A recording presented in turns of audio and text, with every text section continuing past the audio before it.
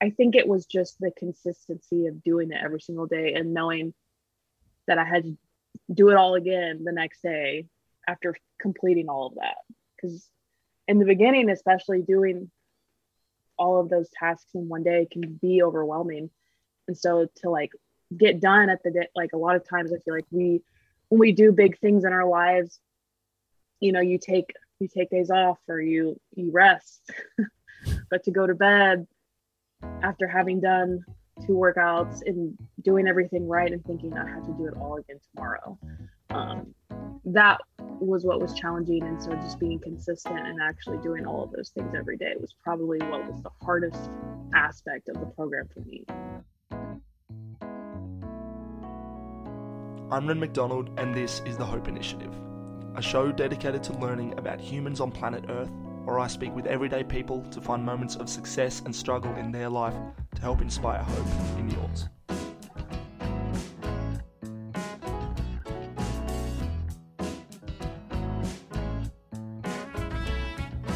Hello and welcome back to another episode of The Hope Initiative. Thank you for joining me, or if it's your first time, thank you for tuning in for episode number 76 with Lexi Tejcek.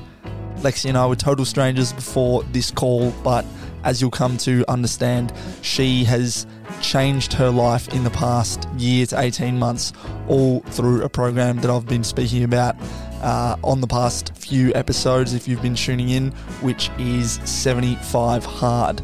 I won't go into it too much right now because we talk about it a lot in this episode, but she is someone who has moved across the country and, as I say, changed her life off the back of it. It was a great conversation. I learnt a lot from Lexi, and I hope you do too. Please enjoy. Over to her.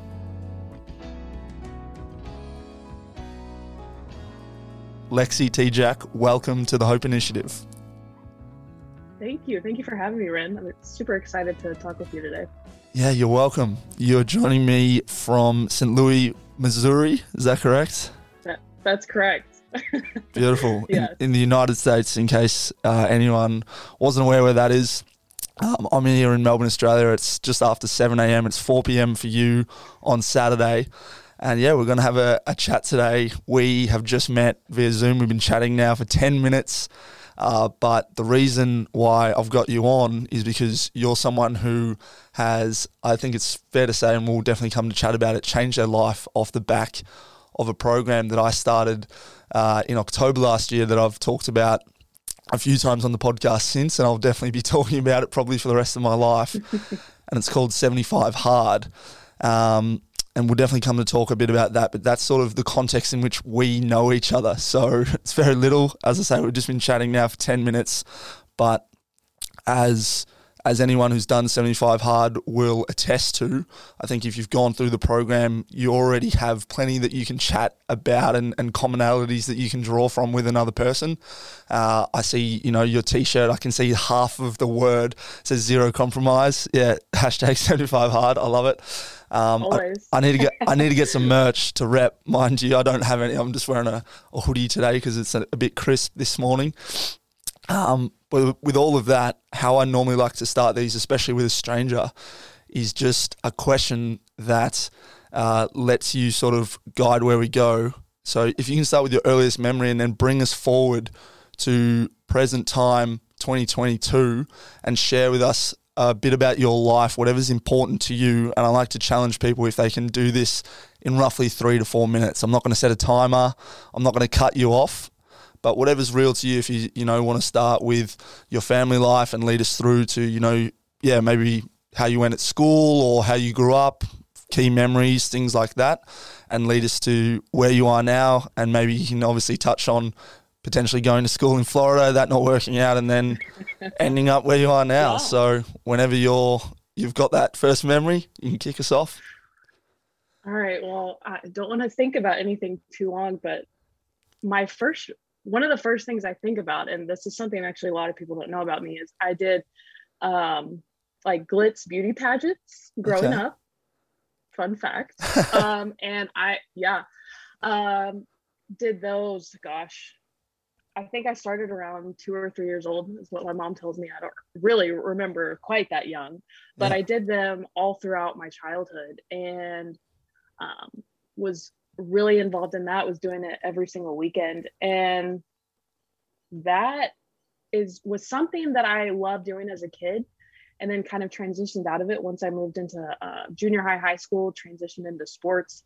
But looking back now, recently, especially the past couple of years, I am so thankful for those years doing pageants, because they really helped me learn how to do exactly what we're doing right now. Speak with somebody that I've never met, learn how to speak in front of crowds. It really helped me through interview processes, excuse me. Especially when I was applying to PT schools. And then jobs, of course. So I guess honestly, pageants would be one of my earliest memories. And then sports in high school, basketball was my main sport of choice. I actually played a year of college basketball. Wow. And then decided that I wanted to focus more on school. So stopped playing basketball. And then throughout college, kind of fell into that lackadaisical, just here to have a good time, as in not taking care of myself like I was when I was playing sports. And then my senior year found this crazy program called 75 Hard. Decided to go ahead and do it. And then throughout that process, I was also applying to PT schools, and ended up meeting a guy named Andy Frisella, and my life has changed ever since. And now I'm in St. Louis, Missouri. So amazing. Very, very quick rundown, but I love it. I guess let's start back at the pageant life. You said your mum sort of got you into that. Did you have any other siblings, or what was your family life like at that time? So I have a younger brother, and it's funny to me to say, I can't say little brother because he's now 6'6" and I'm like 5'10", so he towers over me. Wow. But I have a younger brother, and it was just him and I growing up. And my parents actually got divorced when I was in the 3rd grade, so it was predominantly me and my mom and my brother growing up. And then my grandmother and my grandfather actually lived right next door to me on my mom's side. Yeah. And so it was kind of the 5 of us for the longest time. And then my grandfather unfortunately passed away when I was in the 8th grade. So it was really my mom, my brother, and my grandmother were that was my childhood, and they mean the absolute world to me. And they have helped me in every phase of life, and I couldn't have imagined doing any of it without them, but love them beyond words. But nice. So yeah, I grew up doing pageants, and it was me, my mom, and my grandmother. And I mean, every weekend we were out traveling. It was very cool to get to travel at such a young age, and just meeting all kinds of new people. And I absolutely loved it. And it really has made me into the person I am today, honestly. Yeah. They get a bad rap, but amazing. They're so glad I did them. I don't even know if they're big here in Australia, but I've definitely seen, I guess, shows and features of American pageants. Can you explain a little bit about like the process into what they are? Because you mentioned sort of what they did to you at the top, helping you with being able to communicate to strangers, speeches, all those sorts of things. But you started when you were quite young. So yes. Yeah. So at that age, so a lot of people I'd say are familiar, when you say pageants, they're familiar with the Miss America system, for example, here, of course, in America. We're talking like Miss Arkansas, Miss Missouri, states that go to compete at the Miss America pageant or the Miss USA pageant. There's nothing quite in that kind of organization for young kids, 2 or 3 years old. Yeah. So there's like a glitz, they're called glitz pageants, and basically you have about 3, 4, 5 events where you're wearing, like, there's an event where we call it beauty, which would be like an evening gown type situation. You're wearing a nice dress. You go on stage and you model for 60 to 90 seconds in front of a panel of judges, in front of an audience. Everybody's looking at you. There's lights. I mean, and all the attention's on you. So if it can go one of two ways for a lot of kids. It can be very nerve-wracking, but it can also be very exciting. And then there's different categories and events, but it's really just putting yourself out there and being confident in what you're doing and being able to go and perform in front of people that you don't know and people that maybe you do know. But it was something honestly, like I'm looking forward to having kids myself and putting them in because of just all the life lessons it taught me. It's kind of, I mean, it's its own sport in a way. You have to prepare, you have to get everything right. You have to get coaches, you have to invest. And so doing that at a young age was helped shape me, like I've said over and over again. It really made me who I am today. And I love going back now and like helping at them. And it's something that will always be a part of my life for sure. Yeah, brilliant. What age did you stop? You mentioned, I think, when you were in high school or college? No, before college? Yeah, I stopped doing, so once I got older to where I could do the America System type pageants, that was probably, when I was 12, 13. So I probably, my last one was probably when I was like 13 or 14. And then I really focused on sports in high school. Yeah. And that really took over my life. But yeah, I mean, I did them for over a decade. Yeah. Yeah, that's a huge amount of time, especially from such a young age as well. Yes. But now I honestly, I'm like, I wish I was still doing that stuff just because it was so fun and it's something that I definitely took for granted at the time. But yeah, sure. Yeah, well, I'm sure you can get back into it. And like you say, if you have plans to get your kids in, I don't think you have children as far as I'm aware. I think you're... I do not.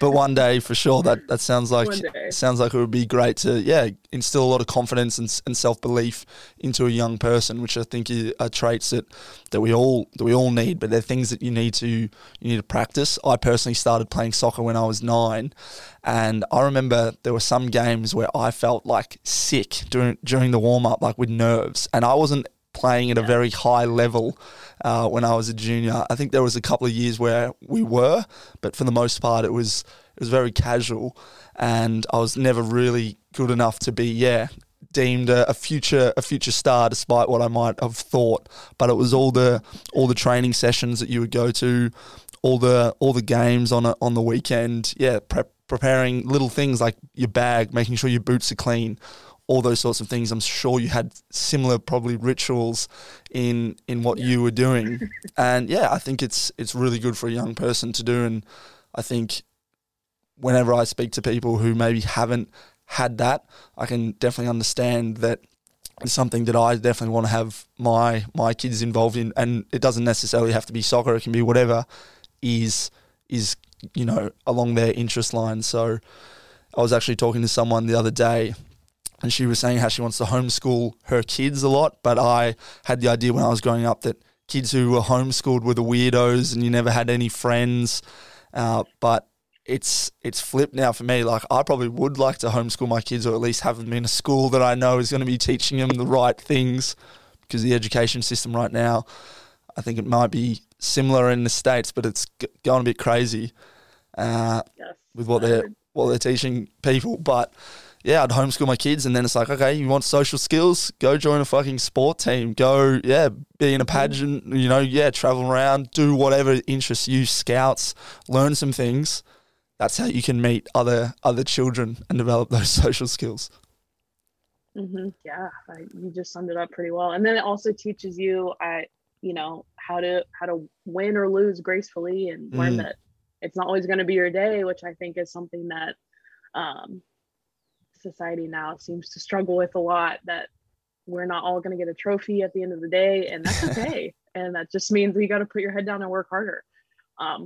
So definitely had some days that were tough learning that as a 5, 6, 7, 8-year-old, but it paid off. No, for sure. And you touched on a good point there. We're not all going to get a trophy, and you shouldn't be in it for the trophy, because that's ultimately life. Just because you start a company or you start a podcast doesn't mean it's going to work out. Like it's all part of the process, and that failure often will teach you more good than just winning consecutive wins. Yes. Yeah. So I'd love for you to share a bit more about your college life. You mentioned that you got playing in a basketball. You're 5'10", your brother's 6'6", so I'd imagine, basketball. I don't know if he plays, but it's obviously something that's was important to you and it's a part of your life. But you also mentioned that you sort of developed, or I guess fell into, is probably a better way of putting it, a lackadaisical college lifestyle. I think college is very different to sort of what we have here in Australia. So if you could talk a bit about that, your experiences and what your life was like at the time there. For sure. So like I said, I ended up playing basketball was my life in high school. And so all I wanted to do was play in college. So I was fortunate enough to be offered a scholarship at a school that was pretty close to home. It was about 45 minutes away. So I played there my freshman year, and college here in America is predominantly a 4-year program. And that's when most of us leave home for the first time and are on our own for the first time. So it's that freshman year, especially your first year, you're kind of like, wait a minute, I don't have to ask to leave the house. I don't have to,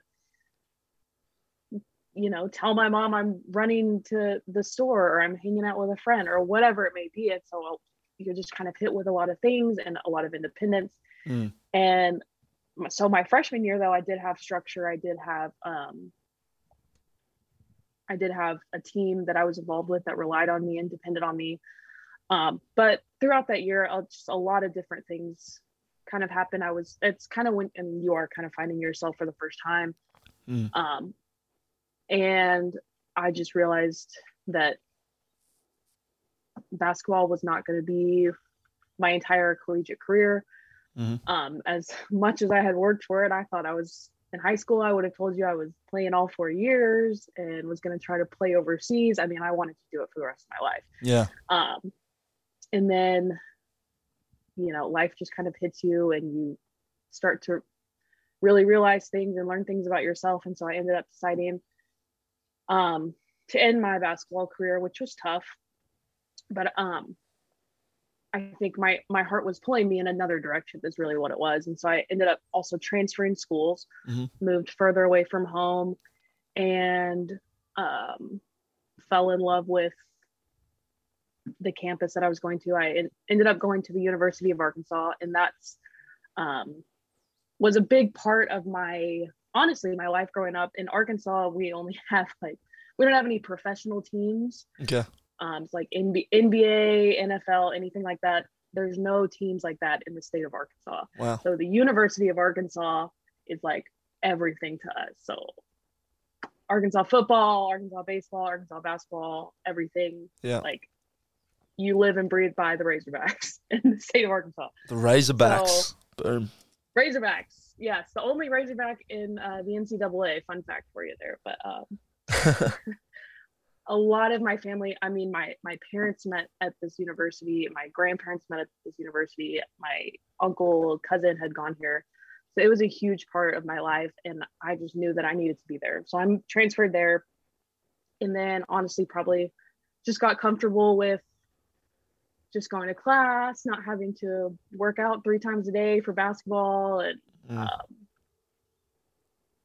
definitely, I never, and I wasn't ever like a party animal. Like, there's people that, and there's nothing wrong with it, but there's people that could go out, almost every night of the week. And that's just not my cup of tea. Yeah. But still kind of fell into just quote unquote the college life of just kind of being lazy, just going to your classes and just hanging out with friends and not really doing a whole lot outside of going to school. And so I had definitely let myself slip in my health for sure. I wasn't working out as much. It was very inconsistent. And just was kind of getting through, but enjoyed every minute of it. I loved school. I loved being with all the people that I met there. Yeah. But then my senior year, to start, I was applying to PT schools. And then actually during that process is when I had first heard about 75 hard. Yeah. And then I was like, that's insane. Why would anybody do that? What was the context And then in which you heard about it? Like, do you remember exactly? I honestly think I was just scrolling through social media and it somehow made its way in front of my face. Mm, And I was like, 75 hard, what? Like, I didn't even know what it was. mm. And so I kind of watched a few of their videos they had posted, some clips about it. And I was like, that's insane. Why would you do that? Um, and then I didn't see it for a few months. And then I saw it again around the time that I was going home for Christmas break. Mm. I was like, maybe I should give it a try. Like, I don't know. And then I had kind of already decided I was going to do it.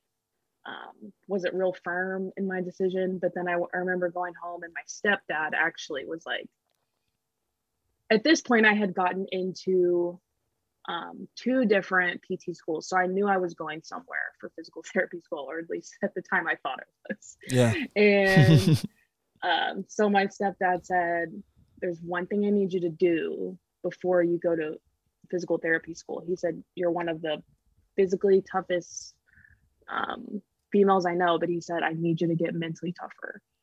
And so I was like, okay, if that's not a sign, I don't know what is. So I decided that once I got back into school and back for the semester, that I was going to start it. And so I did, and made my way to the end, and life's been kind of different ever since, but wouldn't trade it for the world. I think it was exactly what I needed to do to really learn more about myself. So. Yeah, awesome. I definitely want to speak about your journey through 75 hard, and then subsequently, I believe you've completed Live Hard, and we'll explain, I think, both of those for anyone listening who hasn't heard. But in terms of your life there in college, I'd love to dig a bit deeper, because you're even mentioning there that your stepdad's sort of saying, I need you to get mentally tougher. Where do you think that came from him? Like, that's almost being, I don't know, called out in a sense, but I would really appreciate that from a parent who said that to me. My parents also got divorced when I was quite young, and so I imagine if my stepdad or stepmum said that, or even my mum or my dad said that, it would be like, okay, like, there'd be a conversation about it. I probably wouldn't just be like, okay, whatever. So why do you think he said that? Was there things that, maybe happened in college? I mean, you sort of, you briefly explained it, but is there any key thing that comes to mind of, like, you maybe dropped out of this, or, you're a bit looser in your discipline, I guess, that maybe led him to point that out? I don't think there wasn't any like particular event that necessarily happened, but I think for one, it honestly was because he did see a lot of potential in me, which means the world to me. Like, that's something I've always struggled with, is kind of having confidence in myself. And so to have somebody externally believe in you, not that I didn't have people believe in me in my past. I mean, like I said, my mom and my grandmother were my biggest supporters and have believed in me every step of the way. But he had just come into my life, probably had only been in my life a year or two at that point. Yeah. And so he didn't grow up with me, but he had just seen me at times because I was away at college. But I just think just different instances, maybe when little things, like in a conversation, if somebody had said something to me and maybe I got too emotional about it and got upset about something, or there's nothing really, really big. I just think sure he saw that I did have the potential to really go on and make something out of myself, and he wanted me to be as prepared as possible to handle anything that could come my way. Amazing. And so I don't know, that might be a question I could ask him one day, but I just think, and I know myself, so it's kind of hard because looking back, I'm like, yeah, I definitely needed to be like, my mental toughness was always probably my biggest weakness Mm-hmm. through anything. Um, like I had the work ethic and I had the drive to want to do everything I could, but there was just times when if things did get tough, maybe I did quit or maybe I didn't push as hard as I could. Yeah. And so I remember that conversation with him. That is kind of something that it could have been really tough for me to hear, but I think it was something that I knew I needed to hear. And then yeah, I mean, did the program and it definitely helped in that area. But yeah, I don't think it was really anything in particular. I think he just how he had been around me could see the potential, but just knew I needed to be more tough in terms of my headspace for sure. Love it. So 75 hard then. I think it's fair to say it's not purely about fitness or health directly related to your body, but it certainly helps in those areas if you do it correct. But I believe Andy has described it as almost like what is it, like a mental, it's like a mental Ironman or Ironman for the mind. I believe I've heard it explained in sort of those senses. So yeah, for you, when you first heard about it, you mentioned that you sort of saw it on social media and then it sort of grew on you and you decided you were going to do it half-heartedly. I know for me, my former housemate and best mate, Sam Knott, shout out to Sammy if he's listening, he'd given it a crack a couple of times when we were living together and actually failed both times. I hope, he doesn't mind me sharing that, but too bad. It's the truth. But he'd told me about it and I've always been a pretty active person and never really had problems with, well, I say problems in sort of air quotes, keeping discipline and doing things I thought. So I didn't think that I needed to do 75 hard. I was like, I don't need to do 2 workouts a day. I've always been pretty fit. Always been good at running and these sorts of things from playing soccer for many years. But it was only until I saw a few other people doing it, similarly on social media, that I was like, okay, I probably need to do this. But I think a big turning point for me in deciding to do it, and after I learned a bit more through listening to the podcast, was the state of the world off the back of COVID and the last couple of years. And just to be totally blunt, all the bullshit that had come along with everything the governments were trying to impose, people's views, and I respect people's views. You can think whatever you want to think, but then I can also think and do whatever it is I want to do, as long as it's not directly killing others. And obviously there'll be a bit of discourse around that with regards to COVID and various things, but there was just a lot of insanity, I think it's fair to say. And so for me, all of that sort of provided the perfect environment for 75 hard. So that was a bit of my story, and I started that in October last year. For you, was there a tipping point that was like, okay, now I'm going to start? And I know that when Andy talks about it, he's like, you can't prepare. There's never going to be a perfect time. You need to just start. I was cheeky. I started on my birthday, which was a couple of weeks after I'd really decided to do it. So I did take a bit of time and I did prepare a little bit, which I think is okay. But yeah, I didn't wait months. But for you, what was sort of that whole lead up before you started like? Yeah, so I saw it. So if I'm really getting down to it, I saw it for the first time in like September of 2021. And then that's like when I was like, why would you do this? I had no intention of doing it. Yeah. And then I saw it again in December of 2021. 2021 or 2021 or 2020? Because didn't you finish? Oh, you're right. Yeah. You're right. Thank you. No, you're good. Excuse me. It would have been September of 2020 that I first saw it. Yeah. And then December of 2020 that I saw it again and then was like, okay, maybe I should do it. Yeah. Wow. It's been almost 2 years. That's crazy. And so for me, I saw it. It was probably 2 to 4 weeks from when I saw it and was like, maybe I should do it till the time I started it. And I honestly had wanted to start it earlier, but was traveling a lot, and not that that's any excuse. You can totally do the program traveling, but this was also going to be the start of it for me. Yeah. And so knowing myself, I knew I probably, I mean, in all honesty, I mean, who knows what would have happened because I didn't start it as soon as I could have started it. But I waited about 2 to 4 weeks so that I could get actually back home and in my own environment and could control more things. That way it was more likely for me to actually continue on. Yeah. Because I also could have seen myself starting and then traveling and just saying, forget it, and making it like 3 days and then not starting it again. So it's tough because, I mean, I do think, if you hear it, you should just start it.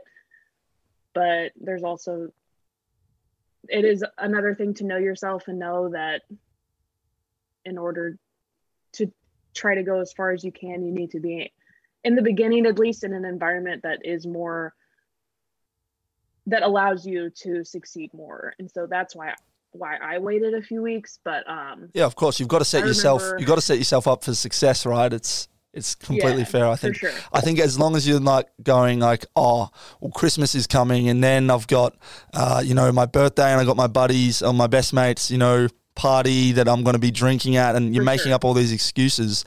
That's where I think it gets into like, come on. But yeah, if you're traveling or there's legitimate life things, I personally think it's all right. Andy might disagree. Yeah. Yeah, we probably differ on that a little bit. But I also knew, I knew I was going to be attending a wedding within those 75 days, and I didn't mind it. Yeah, so it was, I think it was just being home and being like, okay, this is what we're doing and we're starting. Yeah. So yeah, I went home, like actual home with my family for Christmas. And then I ended up, I ended up going to a pageant, one of those weekends, and I knew I was going to be working it, and it was going to be a long, exhausting weekend. So I said, okay, as soon as I get home, I'm starting it. And that's what I did. So amazing. So bring us back to day one. What was day one, week one like? Do you remember? Yeah, gosh, yeah, I'm having to really think about it because it's been over a year now. But week one for sure was just exciting, I think, because you're just kind of like, oh, this is new, this is cool. I do remember my second day, it was snowing, and I was like texting some friends, and we were wanting to hang out later that night, and I sent them a picture of me, and I was like, this is what I'm doing right now. Why? I don't know, but I'm outside walking in the snow, and we were all just kind of like, you're stupid. Like, why would you do that? Which is just really funny because now it's like, it's snowing. Okay, we should go for a walk. Yeah. Or anything like that. But no, I think week one was just really exciting. And like I had mentioned this on Andy's show as well, but I had played college basketball, so I was used to kind of 2 workouts a day, sometimes even 3. Yeah. So I was like, this isn't too bad. 2 workouts a day. But then it was really, I think when it came to like day 8, when I had completed an entire week and then I had to get up and do it the next day, you're just kind of like, all right, yep, this is why it's 75 hard. Yeah. Because it's going to be a challenge. I remember I got like 8 blisters on my feet, and I had a few walks that probably didn't even look like I was actually walking. It was so painful because I decided to like pop all the blisters, and wow, it was not smart. Don't do that. I mean, I messed with my feet way too much. Should have just let them heal on their own. But we made it through, and it's really interesting. There wasn't, like, personally, I didn't ever have any days that I was like, I want to quit so bad. I didn't have any quite like that. There was a few times where I was like, man, ice cream sounds really good right now, but you can't do it. Yeah. And I think that's something I have found to kind of find with as something similar for other people. It's the program really just kind of wakes up your eyes and you're like, okay, I'm so much more capable than I think I am. And so that was definitely something that I saw throughout the program, and probably saw pretty early on, because I'm really bad about stopping myself mentally from doing things. And so I was kind of like working myself up and thinking, that's going to be so hard. It's going to be so hard. Are you going to do it? And honestly, I was like, I wonder how long I'll make it before I fail. Really? That was really my mindset going in. Yeah. Okay. What did you think? Where did you think you'd get to before? Do you remember? A couple of weeks? Because I think, people talk about 30-day programs and, 6-week challenges. This is like just under 11 weeks, 75. And actually, yeah, sorry, I'll let you answer that question. And then I think we should probably explain exactly what 75 hard is, what you have to do each and every day, because we actually haven't, we both know, we've both done it. Yeah. There'll be plenty of people who listen who haven't. I don't think I ever like set a number on it, but I just remember, because one of the first posts that I saw about it, it was actually the girl explaining that she had failed on day like in the 40s or something like that. And so I was like, what is she even talking about? So I went to her page and just kind of looked.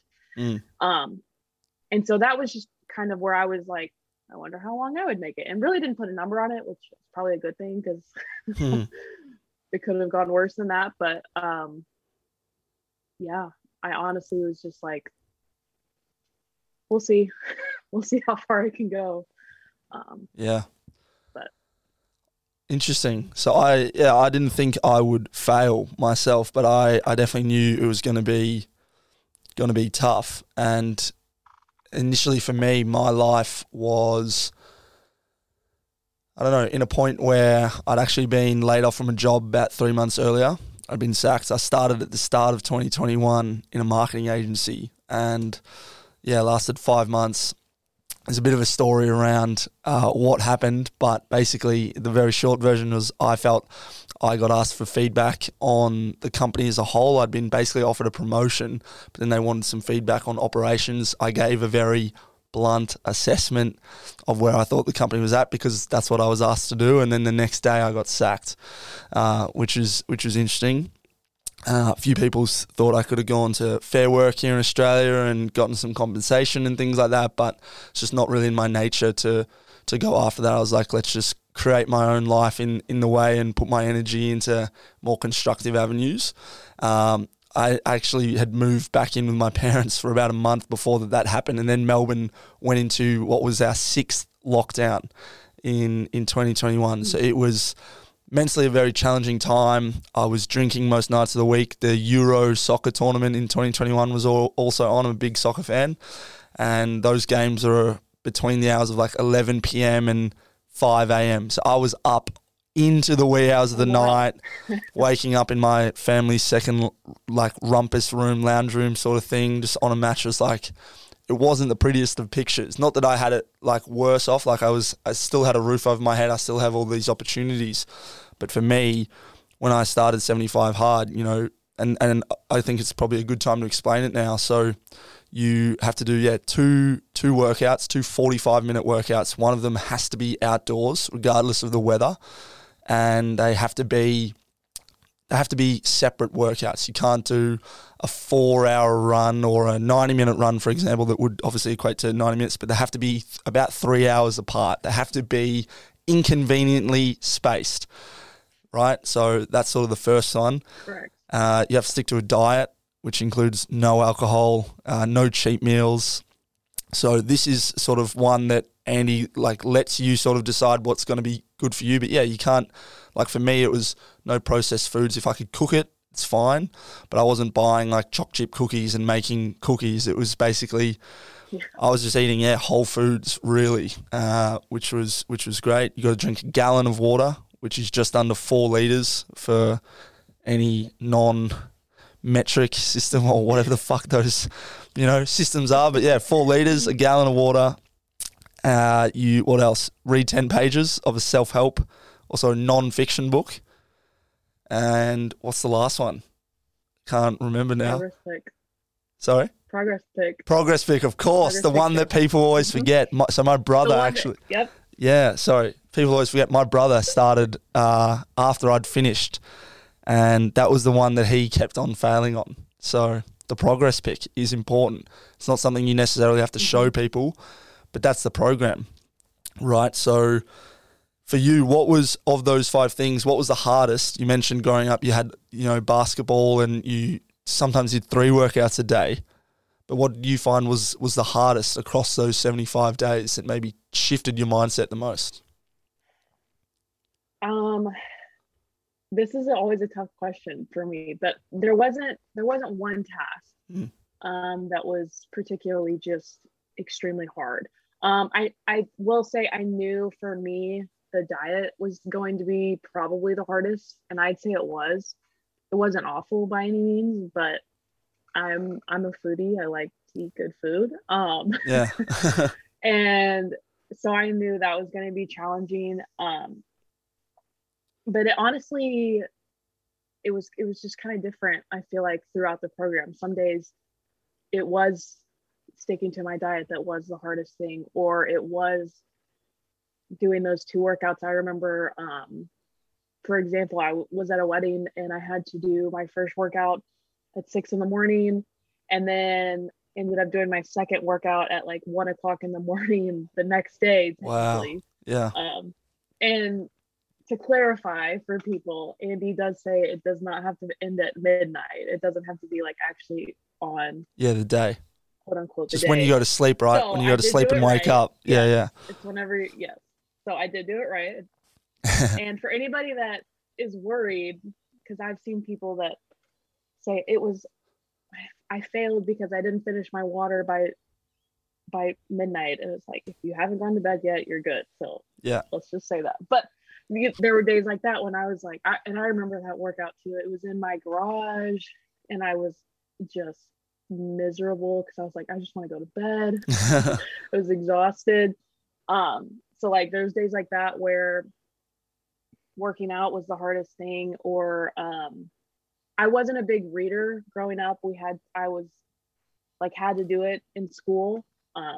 But I was not an avid reader by any means. So like there were times when sitting down and reading 10 pages was challenging for me. Yeah.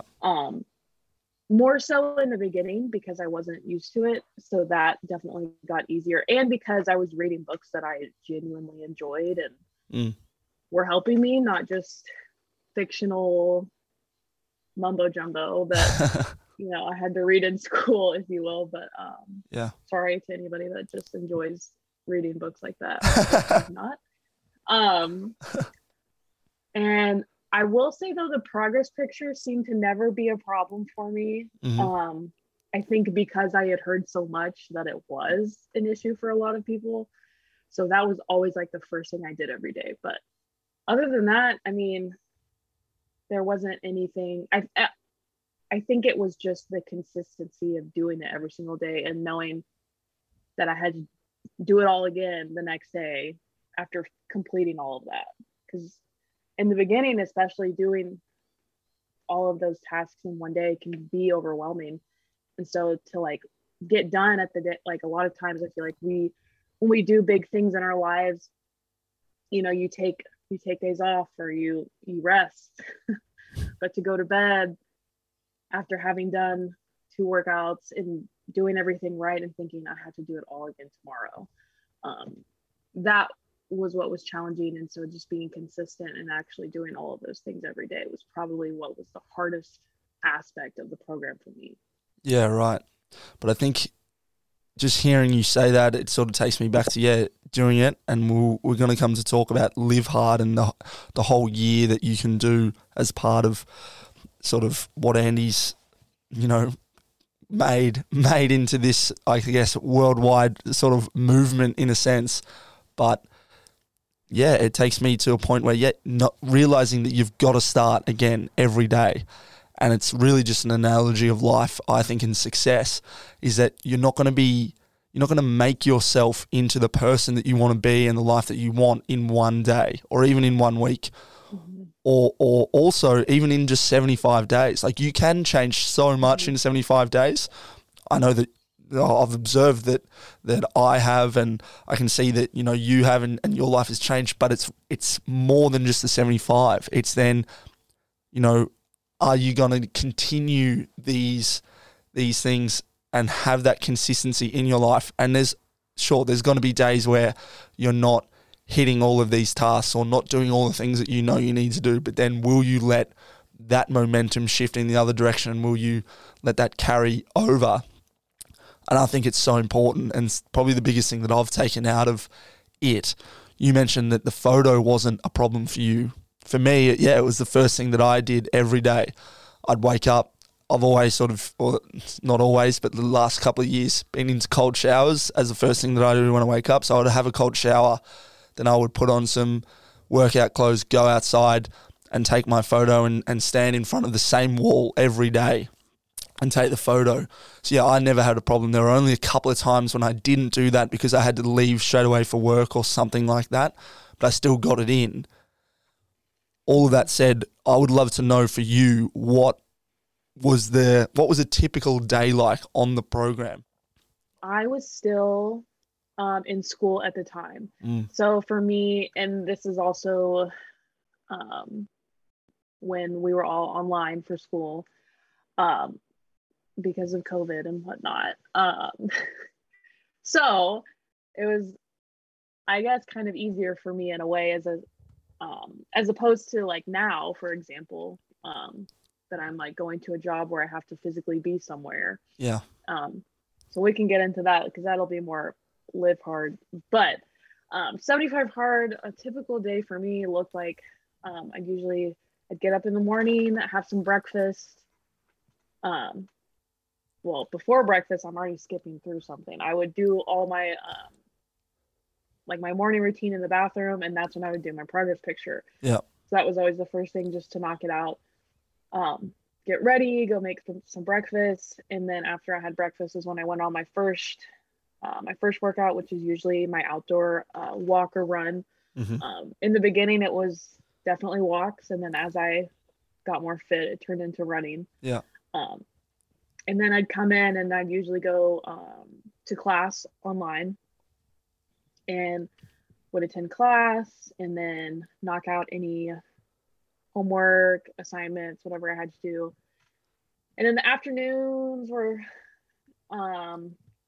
fairly consistent, but I usually would spend time with friends because we were stuck in our apartment. So we did kind of have the freedom to be with each other a little more in that sense. So I'd usually hang out with friends or do more work because sometimes things happen in college and you just got a lot of work to do. But yeah, I'm a night owl.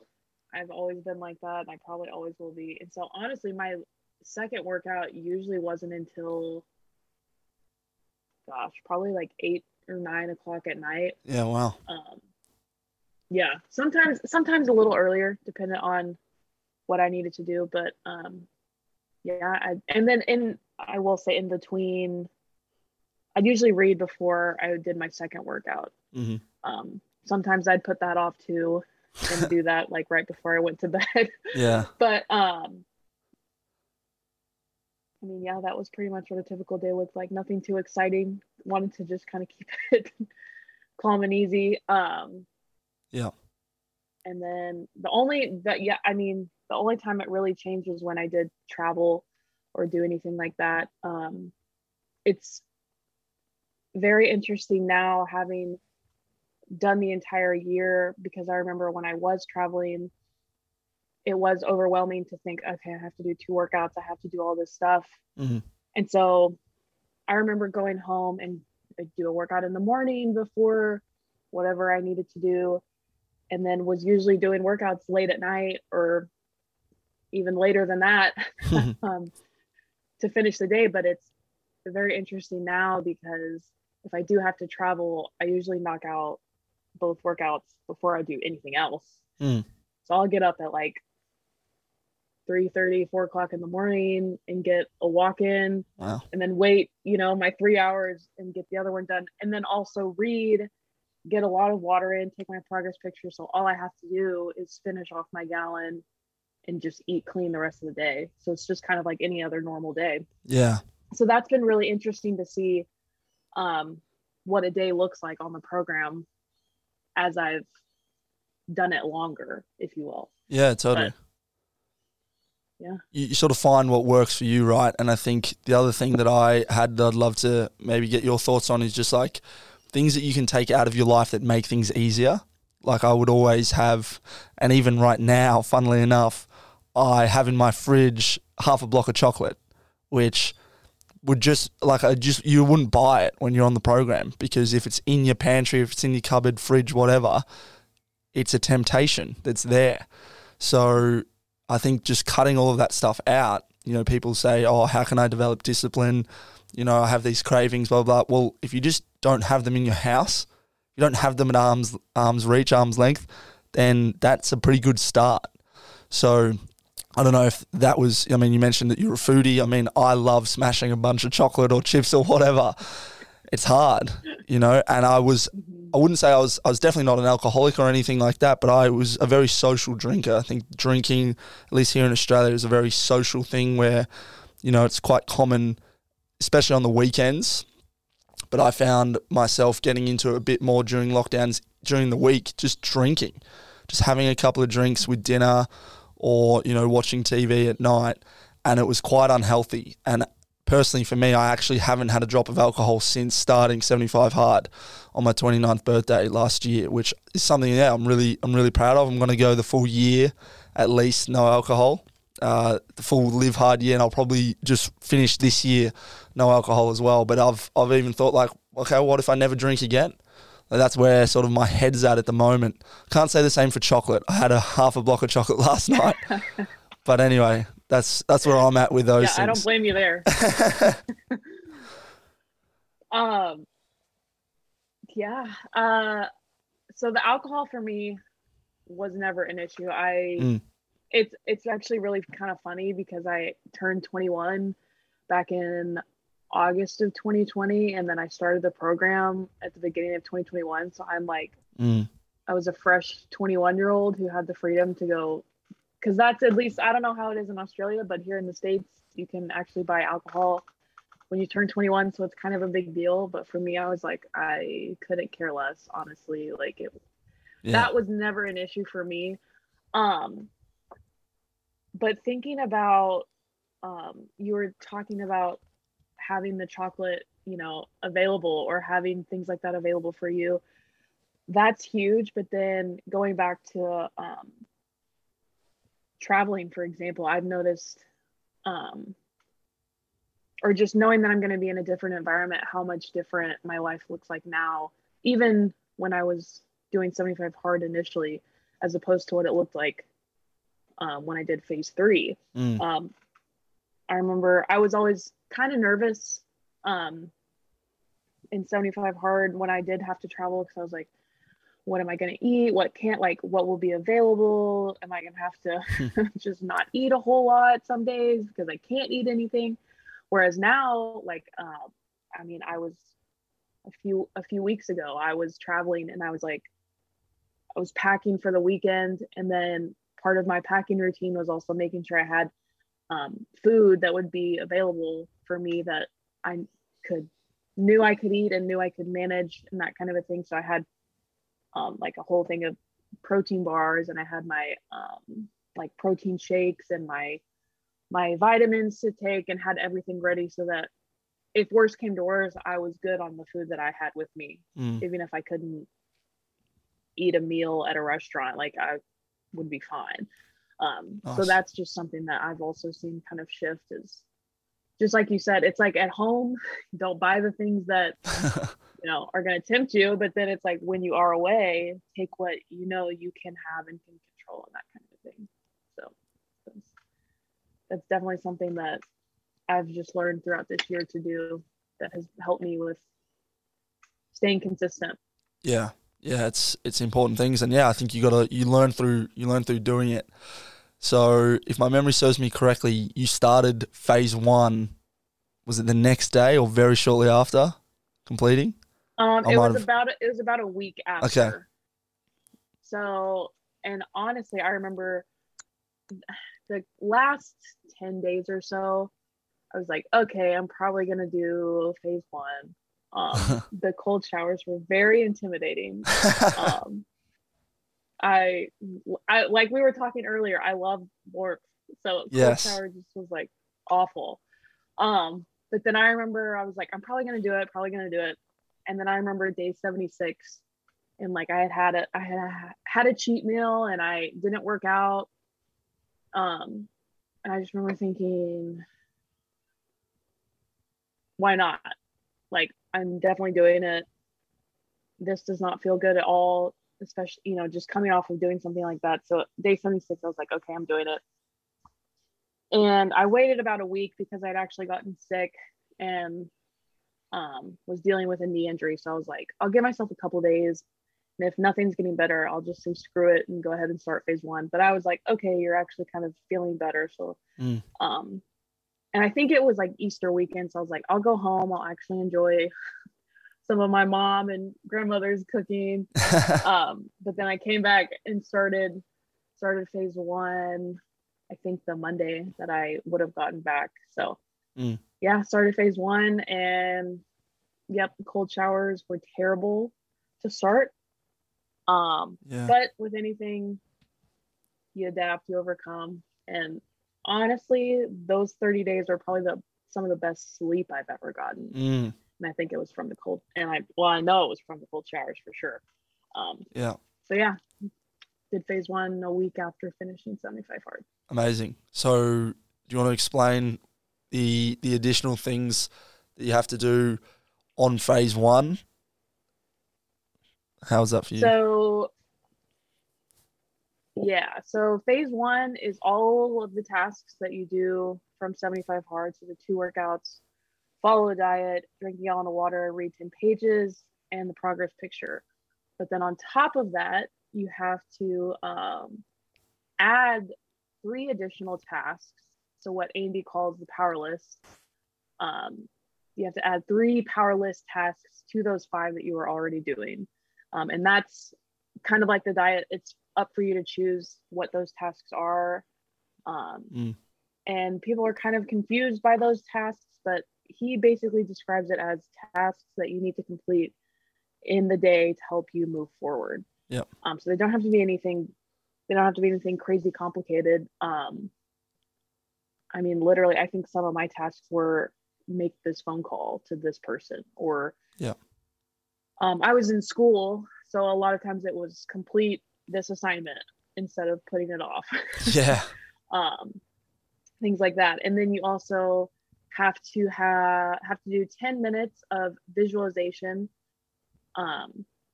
which was something I had never done before. So it was very interesting and definitely took some time to get adjusted to, because Mm.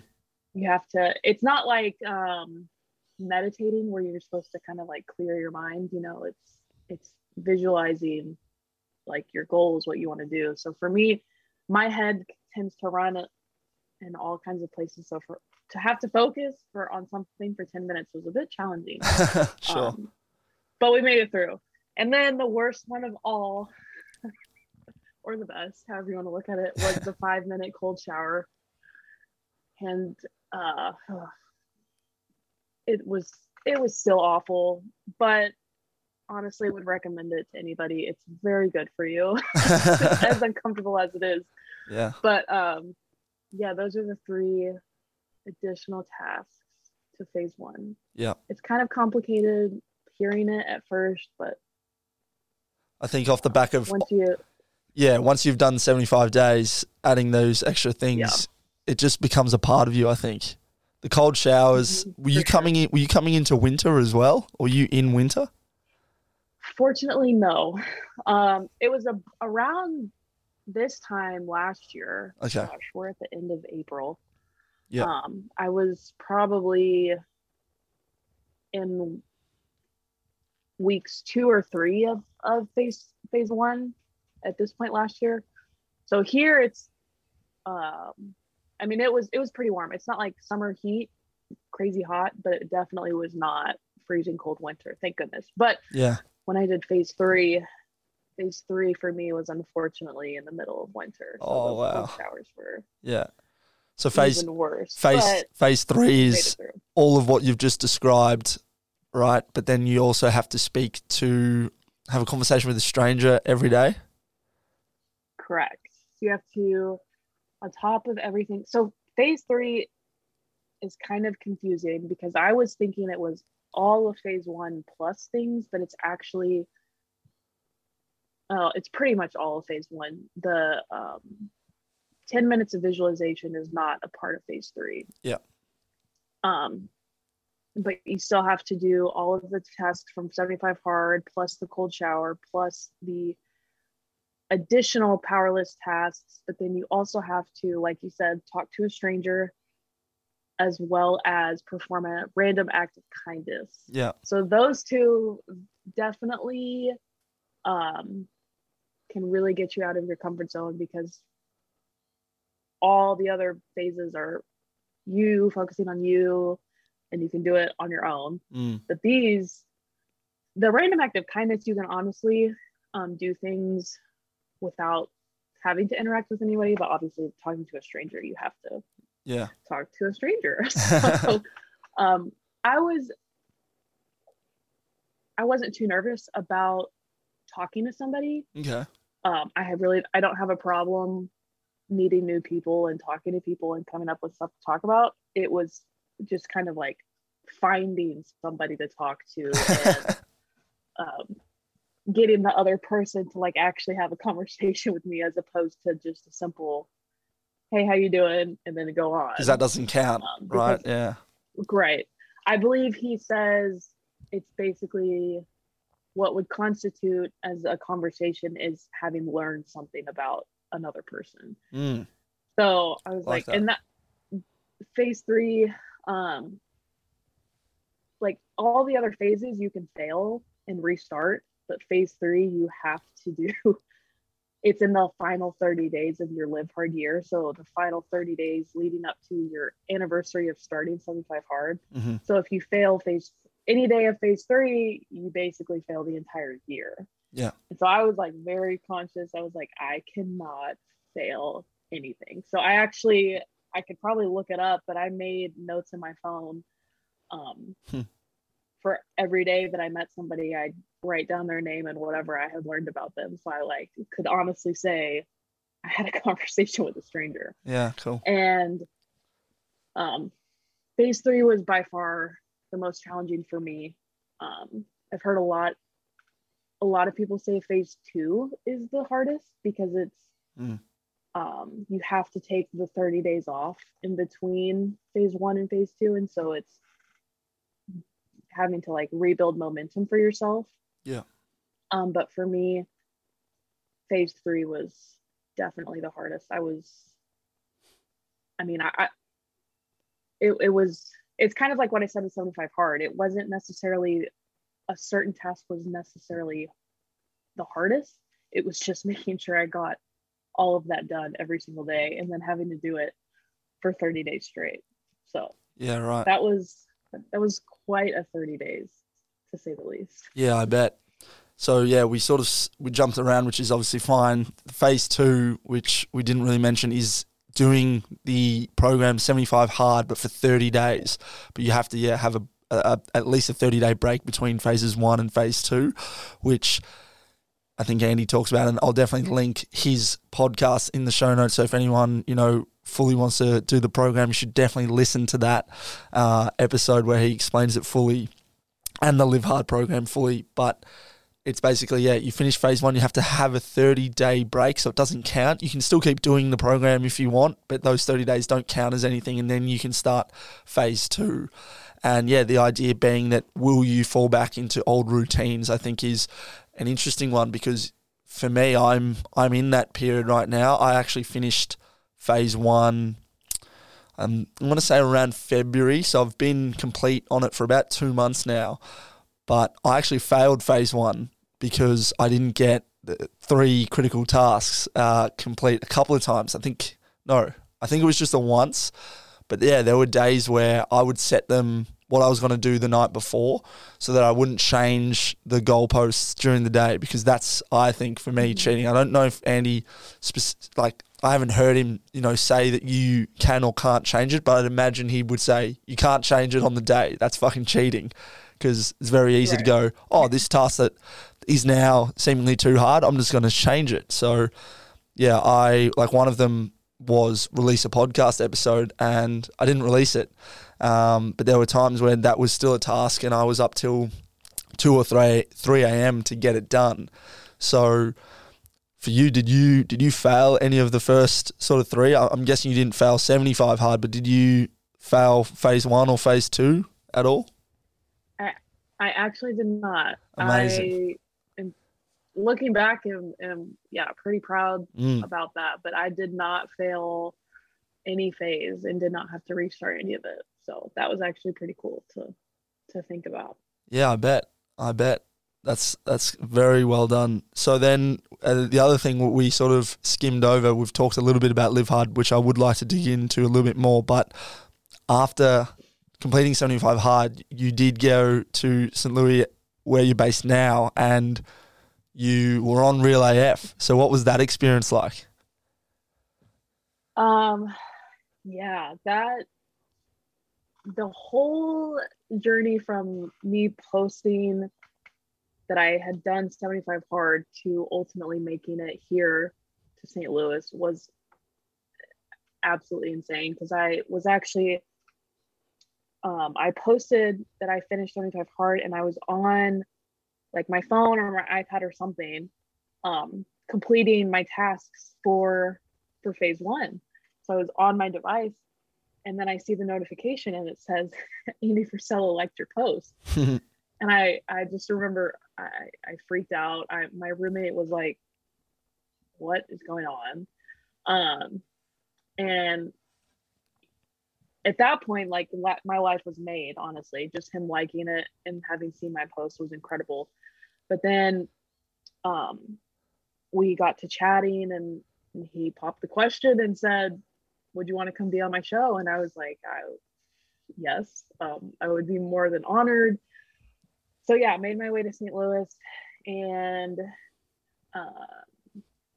went to First Form headquarters, where he has a studio inside. And it was, I knew that it was going to be an incredible experience, but actually experiencing it was a day I will never forget.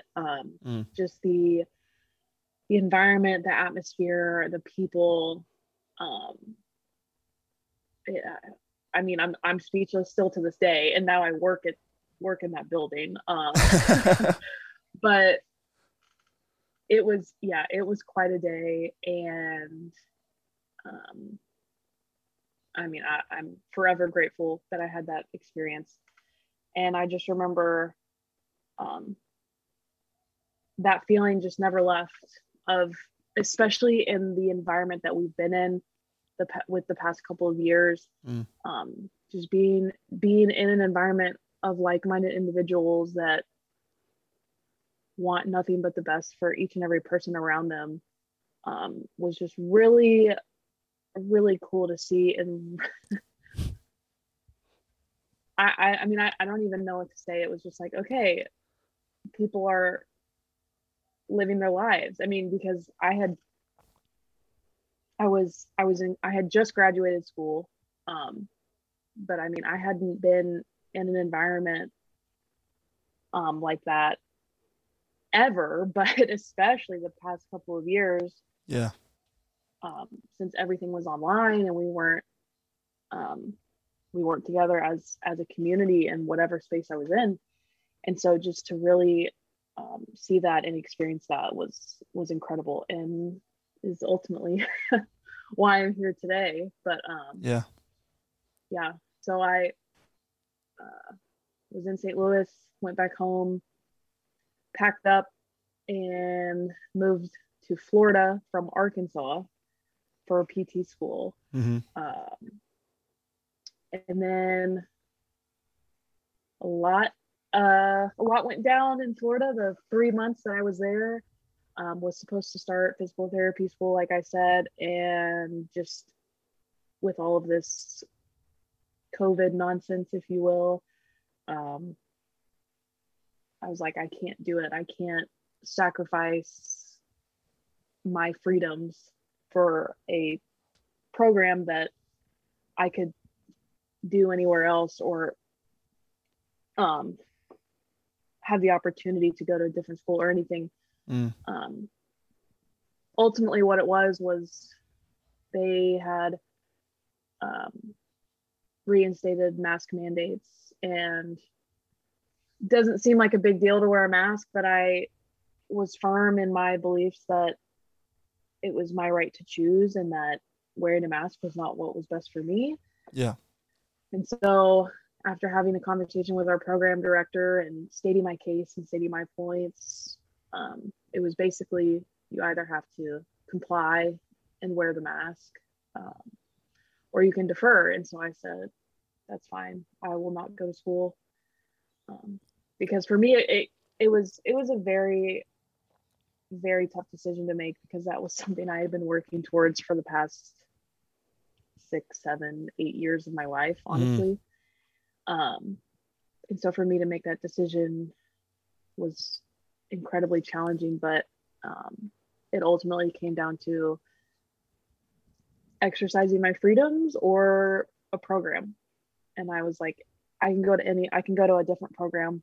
This isn't the only PT program in the country, but I said, if I give up my freedom, I give up my freedom, and there's no getting it back. And Yeah. I think the program 75 Hard and then going on and doing Live Hard was a huge reason why I actually was able to make that decision, because I firmly believe it was the right decision, and I firmly stand by it still to this day. Because I actually stood on my own 2 feet and stood up for what I thought was right. And I don't think I would have done that had I not completed 75 Hard, honestly. So it's definitely changed my life in more ways than one, to say the least. Yeah. Well, congratulations, because, yeah, doing what is right when no one's watching, I think, is, for me, a big thing. It's almost like the value, the definition, rather, of integrity, doing what is right when no one's looking. And I think there was, excuse me, so much pressure in the past few years, to comply and to do the right thing, again, in air quotes, whereas there's a lot of evidence and a lot of stuff that really was suppressed around what actually the right things were on this subject. So I think, especially for you as a young woman, I think it's, amazing. But we all need to do it. We all need to stand up, and there's no reason why we can't, regardless of where we are. And I think, for me, 75 Hard really helped with that as well, that confidence. And I'm looking forward to seeing, how Live Hard shapes the rest of that. So you leave school in Florida, and you mentioned you're now working at First Form. How did that come about? Because I think it's, I'm sure you probably never imagined that it would come about when you first start this program, when you do. Yeah, no kidding.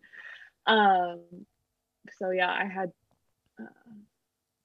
was on the phone with my family, trying to make this challenging decision, and it was ultimately my decision. And so I made it, and I remember having a meeting with a program director, and then I kid you not, like an hour or two later, I get on the phone to talk with my parents again, to just kind of let them know how the meeting went. They knew it was going to happen. And then my stepdad again, and I actually kind of came to the conclusion, he was like, because him and my mother were actually in St. Louis with me when I was here to record the episode. They got to go and experience First Form with me, so they knew how special it was. And he had actually said to me, he was like, on the phone, mind you, an hour or two after I have just decided to completely change the trajectory of my life. And he's like, what if you went and worked for First Form? And uh, I was shocked that he said it, I think, because it had also kind of crossed my mind, because I had connected with people via social media, of course, since I had been on the show, and I had seen some people posting that they were hiring. And so it had kind of crossed my mind. And then when he said that, I was like, okay, maybe I should actually consider this. Yeah. And so I think I say an hour or two after this conversation happened with my program director. It may have been over the weekend, but regardless, it was still a very, very quick transition. Yeah. There were several phone calls that weekend, so I'm probably getting them a bit confused, but ended up taking some time off because I was, like, just mentally drained at that point. I really had tried to fight this mask mandate in every way possible. I was doing all the research. I was calling different places. I actually made a trip to the governor's office to speak with somebody about how I could actually fight it. It was quite the ordeal, because I wasn't, like I said, I had been working for 6-7 years to get into a program, and so I wasn't just going to let it go. But so I was mentally drained after that happened and took some time off. But then probably a week or two later, I officially sent in my application and got the interview process started. Wow. And it ended up working out. And so I had to come out here for an in-person interview in the end of September. Yep. The end of September. And then as I was leaving, I was like literally boarding my plane to fly back to Florida. I got the call that I had gotten the job. Amazing. So that was really exciting. So I was like, all right, what's the next step? So I got back to Florida, and then just immediately started packing and looking up places here to try to find last minute. And I ended up moving here at the beginning of November. So moved down to Florida the end of July. Was thinking I was going to be there for at least 3 years. And 3 months later, I was out of there. So wow, it all happened really fast. But I think everything happens for a reason, and I'm here back in St. Louis working at First Form. So amazing. Live hard, hey? It's changed. It sounds like it's completely changed your life. Is there a big difference that you see from sort of pre-Live Hard Lexi to current Live Hard Lexi that for you stands out? You mentioned, and I think it's fair to say everyone knows themselves better than most people would probably know themselves. Is there a thing that stands out to you that's shifted maybe mentally or in any case? I think there's probably so many little things if I really sat down and thought about it, but something that's actually been at the forefront of my head right now is I can tell, having done Live Hard and doing something so challenging and something that really pushes you in every area of your life, not just like fitness wise, when I do like kind of fall off a little bit and like let myself slip in areas, I can really see now how harmful it is for me just overall. Since finishing phase 3, which I finished back in mid-January. I let myself take some time off and like rest and just kind of wrap my head around what was happening, especially since I had just moved across the country. I'm not living like I was before in terms of just kind of like taking it day by day and getting through the days, but I'm not doing what I know I'm capable of. And now that I have done things that I didn't think were possible, now I can just see, like I said, like how, and not necessarily how harmful it is, but just how unfulfilling it is. Mm. And it's actually really interesting because that is something that I am honestly struggling with right now. It's just kind of like, what's next? Mm. I did live hard, and I'm like, I know I can do more than I think I can. And so it's just kind of like, what's next? And right now I'm really just trying to find myself again and figure out what's next for me, and just kind of wrap my head around everything that has happened, especially since I was doing the Live Hard program when I moved. That was, I mean, I moved to go to school, and then I wasn't going to school, that I moved for a job, and then I moved here for the job, and then I was doing Live Hard. And it's like, now I can finally kind of calm down and go, okay, hold on. So much has happened in the past 6 months that I never would have thought were going to happen. And so now I'm like kind of catching up with the reality of all what's gone on. And I'm like, okay, what is next for me? Because it's like I said, I was working towards physical therapy school for at least 6 years of my life. And now I'm just like, with the snap of the fingers, I'm not doing that anymore. And so, yeah, it's just been, it's been tough, actually. I'm not going to lie to you at all. I've been mentally kind of down, and just trying to figure out what is next for me, especially now that I know that I am capable of so much more. So the program has just showed me that,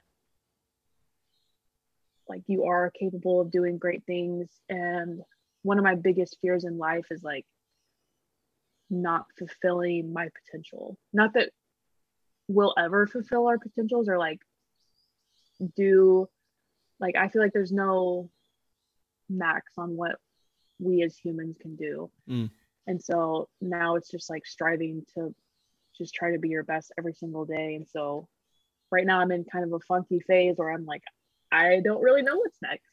Yeah. And so I'm just trying to figure all that out. But I think now that I've done all that, it's just realizing, and I hate to use the word wasted, but it's like, what did I let pass me by years before? Yeah. And just different things like that. So it's been kind of a lot the past couple of months since finishing Live Hard, but we're gonna get it going again for sure. But yeah, right now it's kind of in a weird, funky phase after finishing. Yeah, thank you for sharing all of that. I think it's vulnerable of you, but it's important to be honest with yourself and know that maybe if you're in a period where you're not so certain of what is to come or what it is you want to do. Part of what I was thinking there was, what is next for Lexi? What are you planning? But it's, I think, completely fine to not know, to not have the answer, especially if you're working towards something for so long and it's shifted. It's interesting, like, for me, being in this period right now between phase 1 and phase 2, not doing the 2 workouts a day, not doing the entire program. Like I mentioned, I've been off alcohol now the entire time, and now definitely things, I've always been good at drinking water, and I've always been good at reading, and there are definitely practices that I've kept that are making my life a lot better, but they're also, like, I'm going to reap those rewards in years to come. It's not necessarily all going to be, it's not all going to come back to me immediately today or tomorrow. And so I think that's something that I don't struggle with, but it's always important to keep front of mind. I think that, you're on the path, and the awareness of, maybe I wasted some time. So many people don't have that awareness, or that they're even wasting the day. And I think, what 75 Hard has done for me, it's like you are then aware of your potential, like you're saying, and that you can achieve it, or you can do so much more. And it's like, okay, well, now what can I become? And that is a hard thing to confront, but that's almost like you're pulling yourself out of the fucking matrix, and you're like, holy shit, I can do all these things. What have I been doing? but you've really like one of the best podcasts that I've listened to of Andy's is 1000 Days. I don't know if you've heard it, but Yes. I recorded the end of it and he goes, give me 1000 days. And he says it twice in this way that he's just like a fucking punch to the face. And it's like 1000 days. And so that's what I'm not doing 1000 days of the program. Like I had chocolate last night, right? But just having that concept of like, imagine if you went hard at your goals for 1000 days, or, you know, for 1000 days, you were conscious of not wasting time of, okay, maybe you had a shit day. Maybe you didn't get everything you wanted done in a day. Follow it up the next day with something good, with progress. And that podcast, not only, but interestingly, I don't know if you read his daily emails that he sends out, but I read them every single day. And the one that came out overnight for me here in Australia, this was 9 hours ago, and I've got it on my screen. I'm not going to read the whole thing because it's long, but it's called No Man's Land. And it's the idea, he says, you know, it's Saturday, most of your friends are out drinking, having fun and living life, but not you, you're working.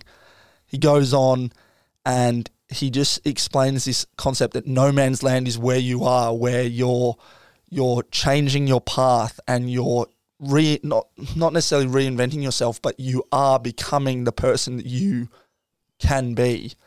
And you're leaving that old life behind. And I really feel that that's what 75 Hard does for people who do it properly. And that's just what I've heard you say, in a sense. And it's certainly what I've experienced as well, because there's been a lot of changes. I feel like I'm a completely different person to who I was before I started the program. So there. Oh, for sure. Yeah. Yeah. That's a pretty good way to sum it up. No man's land, for sure. Yeah. I've heard him talk about that. It's very interesting because you realize just how capable you are. And then especially I think with the state of the world the past couple of years, you really are like, we're not encouraged anymore to really chase our potential. And so to not only do a program like this just for yourself, but then to do it in the midst of all of this chaos when it's not acknowledged like it probably should be, can be very challenging. So yeah, you're right. We're being directed in other areas, and yeah, the human potential, I think we have so much we can do, and it's being suppressed, really. So yeah, I would love to know long term. I understand that maybe right now you're sort of unsure exactly what it is maybe you want to do, but what would you like to be doing in 10 years' time? Where do you see yourself? Do you have a vision, or even if not 10, shorter, longer period? What would you love to be doing if you could do anything? There's some active visualization in real time. No kidding. I mean, in all honesty, I don't right now. I think that's what has been so challenging for me, is that I am honestly not sure where I see myself in 10 years. And I feel like it's like I've got the work ethic now, and like I have the drive, and I know that I can do the things that I'll need to do to chase whatever that dream is. But right now, I don't know what it is. I guess health, fitness kind of environment. I really want to. I like to move essentially. Like I have never, like, that's why I wanted to be a PT, and who knows, I might decide to do that again. But that's why I kind of fell in love with that field, was because I would be working with people hands-on and moving and helping people in that sense, as opposed to sitting at a desk and typing on a computer all day. But now, especially having done Live Hard, I just also know that there's a world of possibility out there for me to chase, and I just right now. I just need to find what it is that I want to do. And now that I have like the confidence to stand for what I want to do and for what I believe in, is really going to, it's going to help me in the long run. I know that it is, but right now it is just challenging because I thought I was going to be a PT for the longest time. And I honestly think that that was kind of a dream that was maybe directed by outside influences as well. Yeah. I think I was kind of geared more towards that field, based off of outside influences. I think I would have enjoyed it, but I don't think it was my true passion. So right now it's just figuring out what I love to do. Because while money is a driving factor, personally, I think one of my biggest fears in life is not enjoying what I do every day. Yeah. And so right now it's like finding what I want to do every day.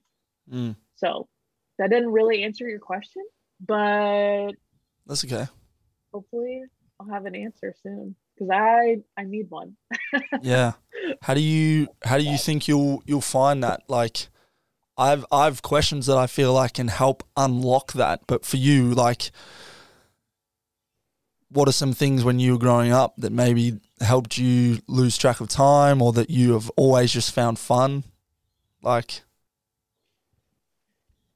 well, I think to try to find that right now, it's going to be just trying new things, like putting myself out there and trying different things.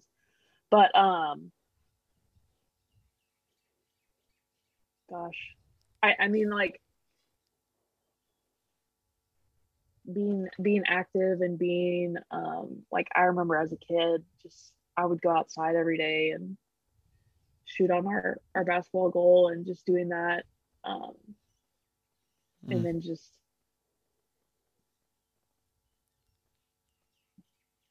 I mean, being surrounded by people, and having a community does mean a lot to me as well. But yeah, I'm just, I wish I could, give you a better answer, but that's definitely something I'll have to think more on for sure. Cool. For sure. No, I appreciate the vulnerability and not having an answer that isn't real for you. And I think it's really important that, you're just like, at the moment, hey, I don't know. And that's totally fine.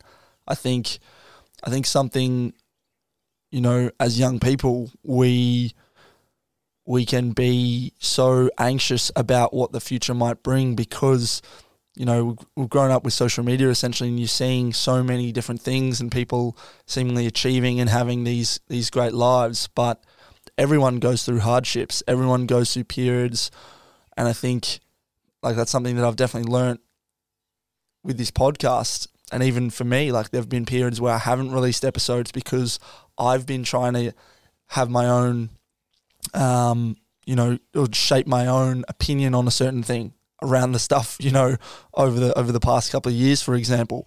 It was like, okay, well, where are my values? What do I stand for? What is my point of view? And it's fine if those things change and even the goals that you have change in life, but you have to find out for yourself. And I think it's something that I'm just hearing you say. It's like you are deciding for yourself, and right now you're not sure, and that's totally fine. And I'm sure something or maybe multiple things will come up. So all the best with that, Lexi. Well, thank you. I know it will. I mean, I know it will. I believe everything happens for a reason, good or bad. And I know God has a plan and it's all going to work out. So. Love it. Amen. So to end off, I would love to get your thoughts. This is a question that I pose to everyone. It's the reason why I wanted to start the podcast, which was, listening to super successful podcasts. I only actually found the Real AF podcast in the last, year or 6-7 months, but I've been listening to it probably the most. But I never used to listen to Andy, but I definitely recommend anyone checking it out. But I would listen to, Joe Rogan, Tim Ferriss, these sorts of podcasts where they would only really interview the uber successful people of the planet. And a typical question was, what advice would you give to your younger self? And their answers were always very cliche and, oh, everything will work out, just keep on following. And I just found that maybe that wasn't applicable if I asked the everyday person, stranger next door, my dad. You know, I think my dad has been pretty successful. He's had some, great success. But what would the everyday person say to that? And yeah, I would love to get your thoughts. But obviously, you being a young person, 22, I would love to flip it and say, Lexi, what advice would you like to give to your 62-year-old self if you could? And maybe I'll send this to you in 40 years, and you can see if you hit. Oh, advice? I don't know that I could give advice to my older self. I think I would just maybe, oh man. Gosh. I don't, advice. I have a hard time thinking that I would be able to give my older self advice. Maybe just remind myself to ultimately do what makes you happy. And it's funny because as you were saying that, I was like, I know what I would tell my younger self. But it's honestly kind of the same thing. I think don't let like outside factors like influence what's going to make you happy. And I think that's something I haven't struggled with my entire life, but I think has maybe kind of veered me in different directions throughout my life. And so I would just want to remind myself that, yeah, you're 62, but what are you doing that's going to make you happy? And what are you going to do that you can look back on and be proud of?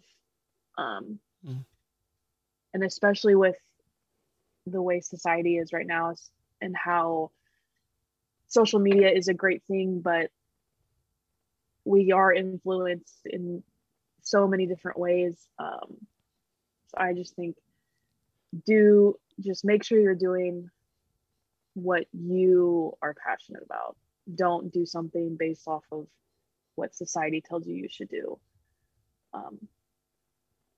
So I guess I would just remind myself of that at the age of 62, because there's a lot of life to live still at 62. Yeah. So maybe that's what I would say. And I would honestly maybe I'd want to ask myself questions. I'd want to say, if I could actually talk to my 62-year-old self right now, just say, is what I'm doing what is going to make me proud at that age? And am I on the right path? Which is, you don't want all the answers, but I would ask myself questions, I think, more than give myself advice. I love it. Well, thank you for sharing that. Before we go, is there anything you'd like to add? I've had a lot of fun. Maybe if people wanted to get in touch with you, if you don't mind, but yeah, anything you'd like to plug or any final things you'd love to say before we end off? Gosh, nothing too crazy, but I think, like I've said, 75 Hard taught me so many more things that I could possibly imagine. So if you are questioning it, and if you're thinking about doing it, all I can say is do it. That's the most cliche answer, but it'll be one of the best things you do, regardless of what your situation is. But then beyond that, just find what you're passionate about and go after it. And if you don't have it all figured out, it's totally fine, because we've all been there at some point, and personally I'm probably there right now. Nobody's perfect, and just do what makes you happy and work hard, and you're gonna be fine. Love it. But then if anybody does want to connect with me, the best way to do it would be via Instagram, and my handle is just Lexi Tejcek. Nice. No capitals, no spaces. But yeah. Beautiful, Lexi. Well, thank you so much for sharing all that you have today. I've really enjoyed this conversation. Appreciate your time. And yeah, we'll end it there. Well, thank you. I appreciate it. It's been very fun. So there you have it, another episode of The Hope Initiative. Thank you so much to Lexi for joining me for this one on such late notice as well. I sent her a message on Instagram, and within a few days we were on that Zoom call. It was a lot of fun, and I really appreciate her time, and I appreciate your time. Thank you very much for listening, getting all the way through. If you know, pay the fee. Please pay the fee. If you enjoyed this episode, you've obviously listened all the way through. I'd love it if you shared it with a family member, friend, someone who you think will get some value out of it. And ideally, as Lexi mentioned, and as I absolutely will back her up in saying, give 75 Hard a crack. And don't give it a crack. Do it. Complete it. It will change your life. I'm currently doing Live Hard, the Live Hard program, be starting phase 2 in just under a month's time in May. And yeah, I'm really looking forward to it. Love all that we chatted about on the podcast. Thank you again. And until next time, keep on creating your life, and all the very best.